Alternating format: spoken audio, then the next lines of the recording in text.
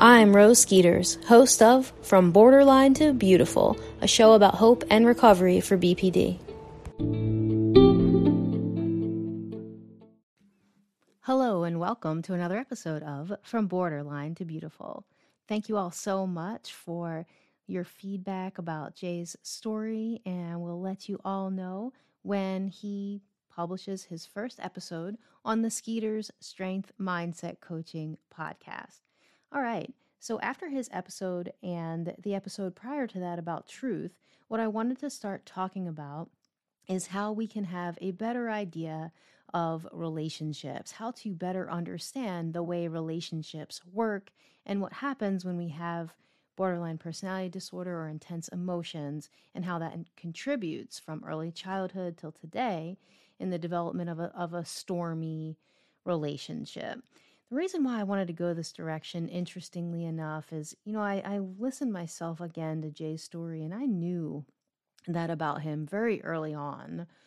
Before we started dating, in the beginning, he had told me, his story. And interestingly enough, I did lack mindsight, which is the ability to really comprehend how another person perceives the world around them. And because of that, I had sympathy, but yet definitely deficits in empathy at the time. And so when I would be in an episode early on before we had broken up the first time, and you can, if you're new to the podcast, the first season, I share my story, and that will give some context to what I'm talking about. But yeah, so I would have these episodes and I would go, you don't know what it's like. You don't know, how bad I feel, or, you'll never love me the way I love you. And then, listening to his story now, and even having come to terms with that, I mean, of course he did, right? And he absolutely knew what pain was, what being abandoned felt like, what, trauma felt like. And yet, even knowing his story, there was this switch that shut off, and I just couldn't grasp that concept. And so I want to start a series with you guys on understanding relationships. So, the first thing that I really wanted to touch on is that, we really need to be physically safe and to feel emotionally secure in a relationship. Because having a safe place to return to means that when we feel distressed or when we're in pain or injured, we know that there's a way that we can, have a roadmap to provide for our emotional well-being. Feeling safe provides a secure base from which to go out and explore the world, and then gradually learn how to be self-reliant, how to play and explore confidently, and then when there are problems, feeling confident to problem solve or to seek help to learn how to solve that problem.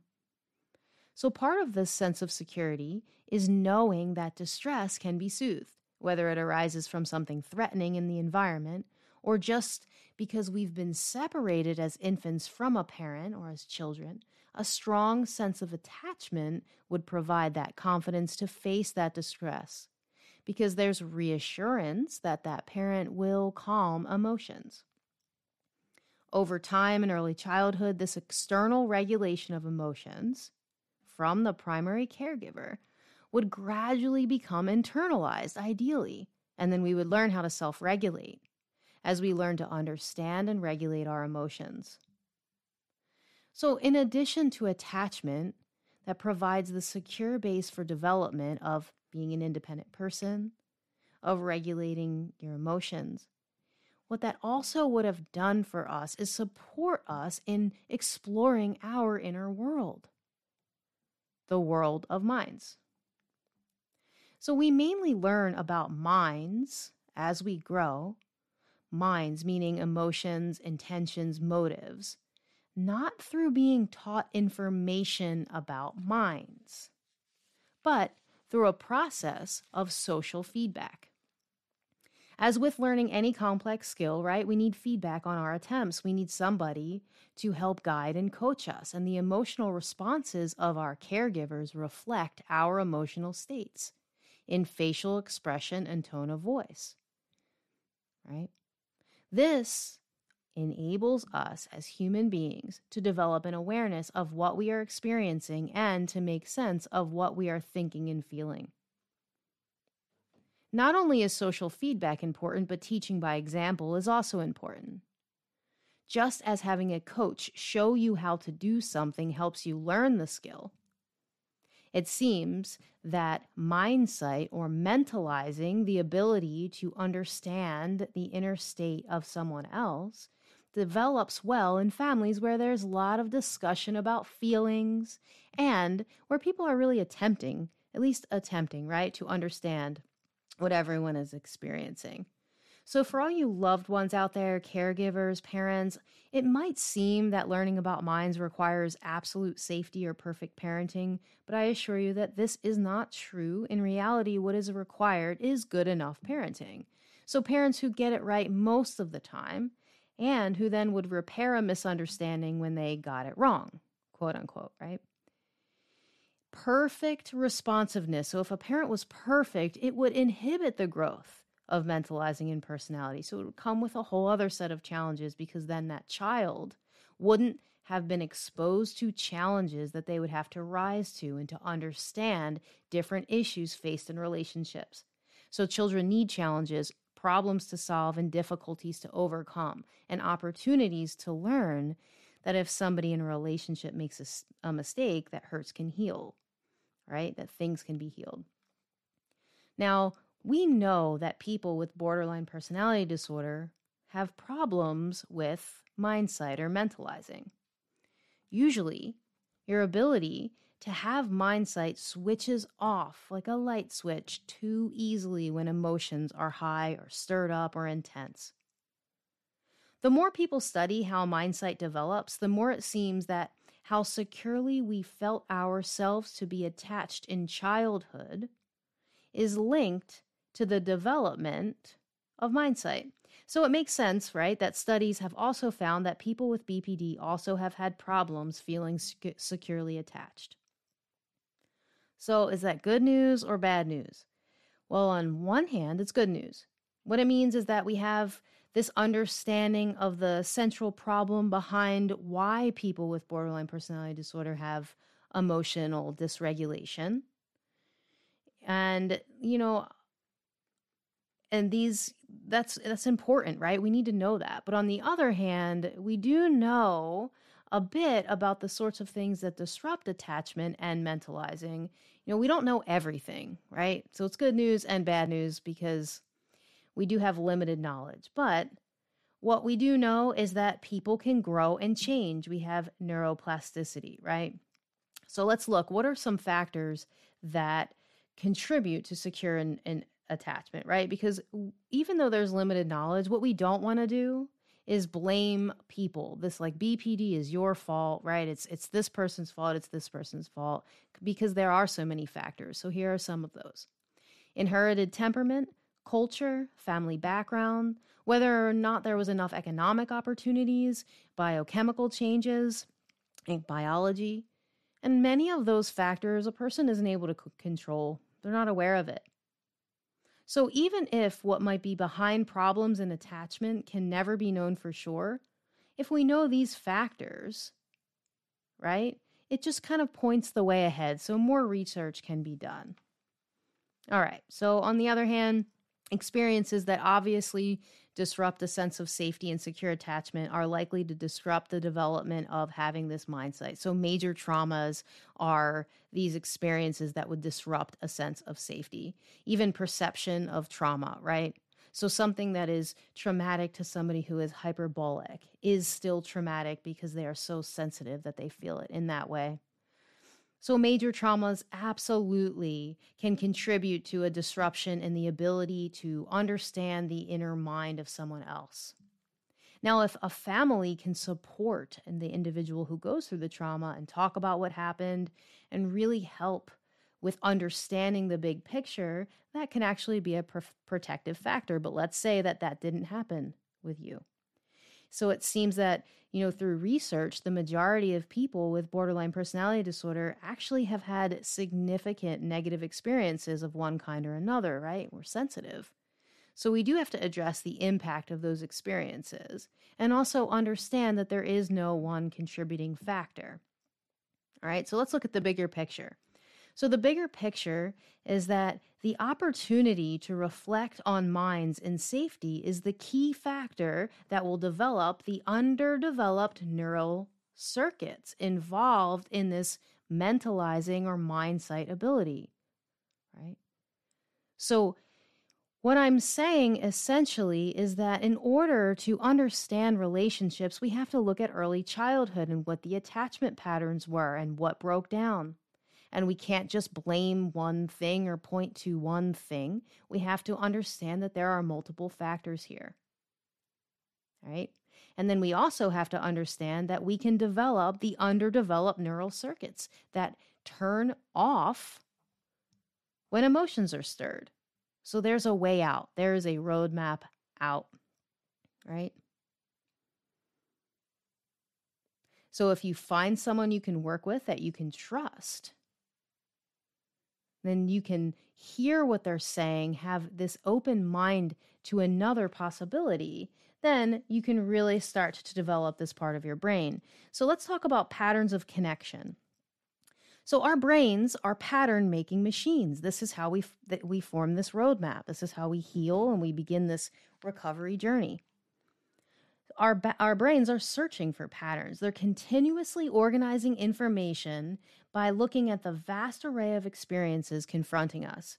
The early patterns that we have from our childhood experiences are organized around attachment to a caregiver and to significant other people in our lives. And our ongoing experiences, so the things you kind of experience day in and day out of those attachment relationships in relation to our feelings, our needs, and our safety also play into those patterns. Different patterns develop according to a range of factors. When everything goes well, a child grows up to feel secure in relationships. Other times, different patterns of relating develop. The attachment pattern that develops in childhood often shapes how a person relates to others.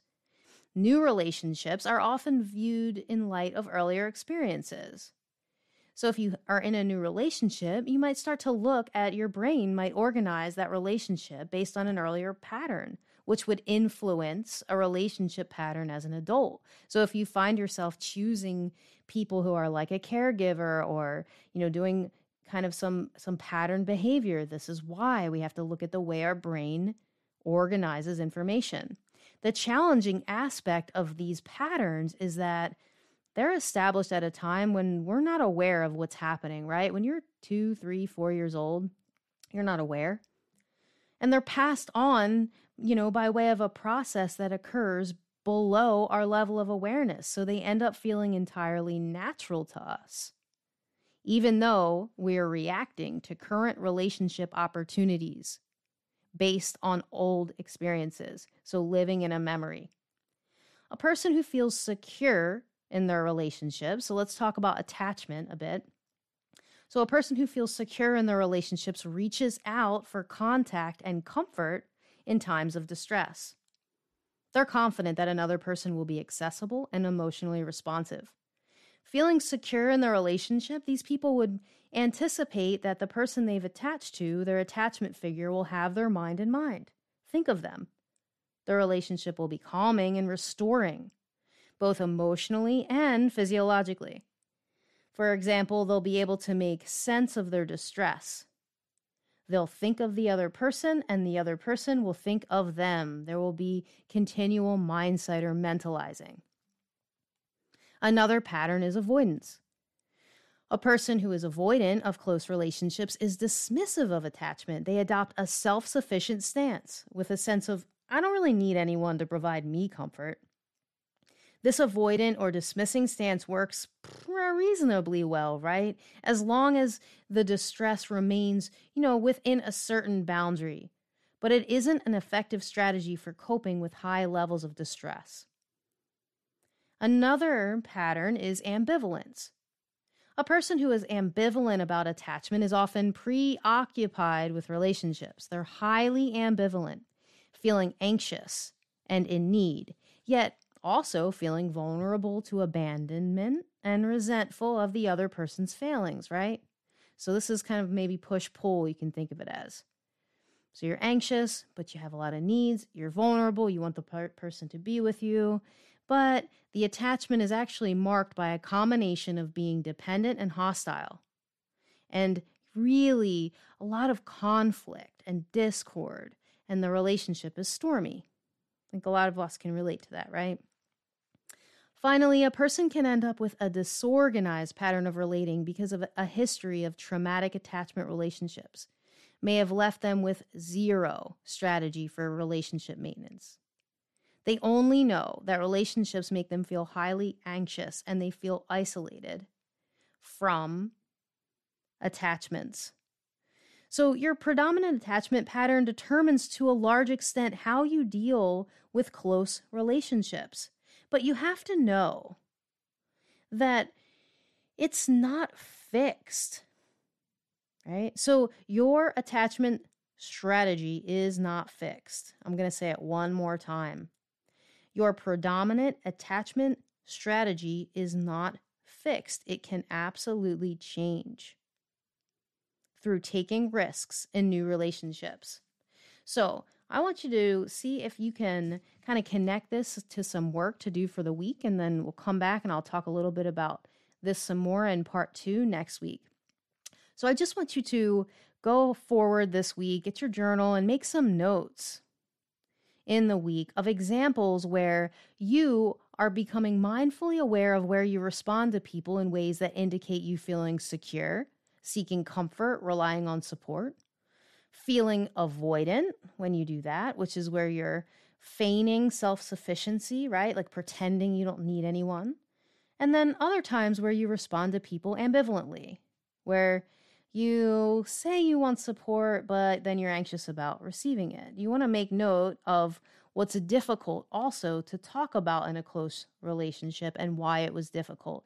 Remember, bringing behavior into mindful awareness is one of the best ways that we can begin the process of change. All right, everybody. Well, thank you so much for listening to this week's segment and series on attachment and understanding relationships. Next week, we are going to continue to talk about this idea of mindset. Have a good week.